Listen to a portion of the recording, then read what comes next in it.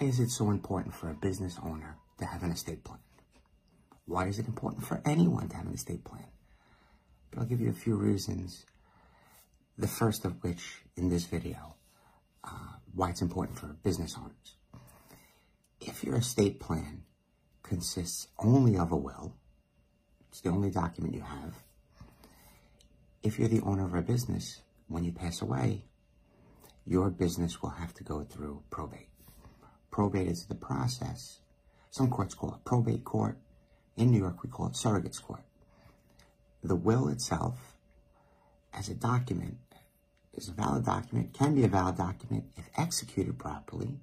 But if you have a will, it must be taken to probate court, surrogates court in New York.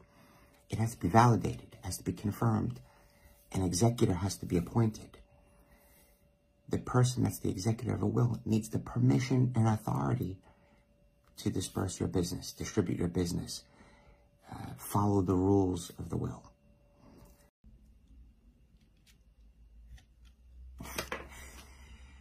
Four reasons why, as a business owner, you might want an estate plan. I'm up to number 2. Should you pass away without a will? No, not pass away. Nope. Issue 2. Should you become incapacitated by illness or injury and you don't have a trust in place? You could have a will, but the will would be kaput, no good, no use at all.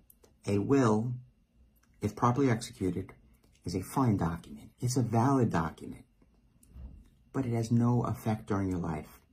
So if you're a business owner and you don't die, but you become incapacitated, car crash, coma, accident, onset of dementia, should any of those things happen to you, a will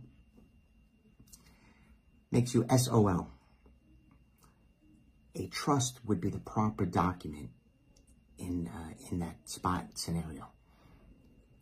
Another document that would be helpful would be a durable financial power of attorney, right? It'll allow you to run a business, engage with the accountant, sign checks, and the power of attorney won't do that for the incapacitated person, but it will allow a person, trusted person, the agent, in place of you, sign the checks.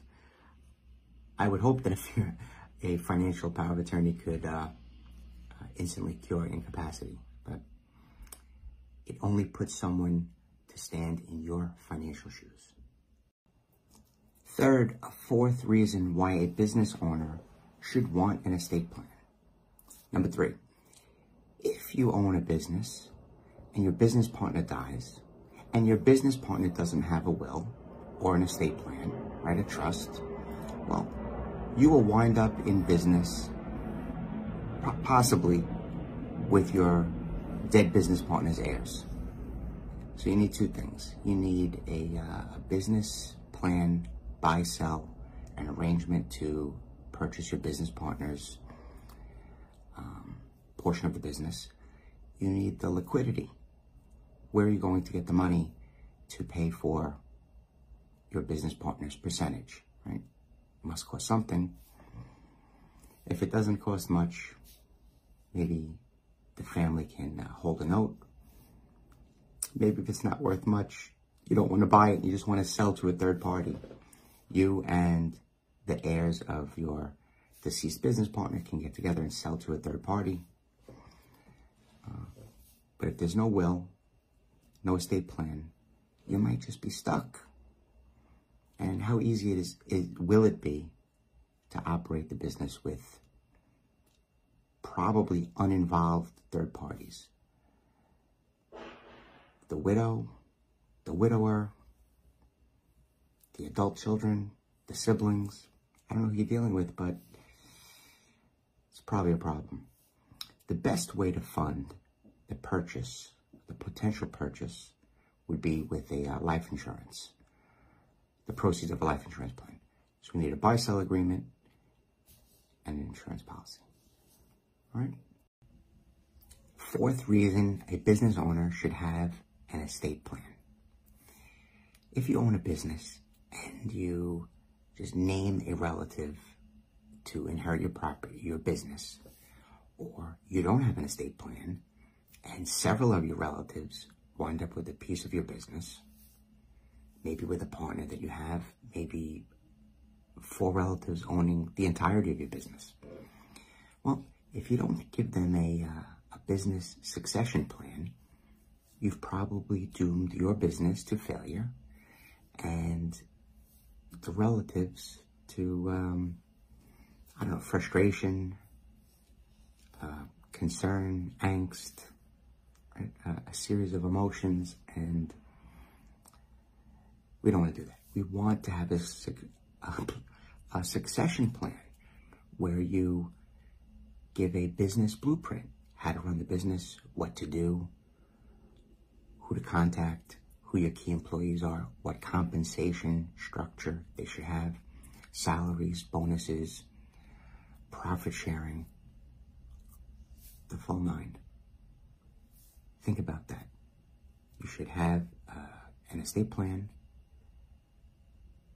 right? So you don't leave things to chance. You should have a business succession plan. Maybe have a buy-sell with your partner. Maybe give instructions to the relative on how to sell your business, or who key corporations or entities in your field are, and who might be interested in buying, or who you could sell to, or who your vendors are. If you need to discuss this, right? Instead of going off the top of my head, I actually have a list of questions, an intake sheet, something to spur on the dialogue. Right? I listen and I suggest.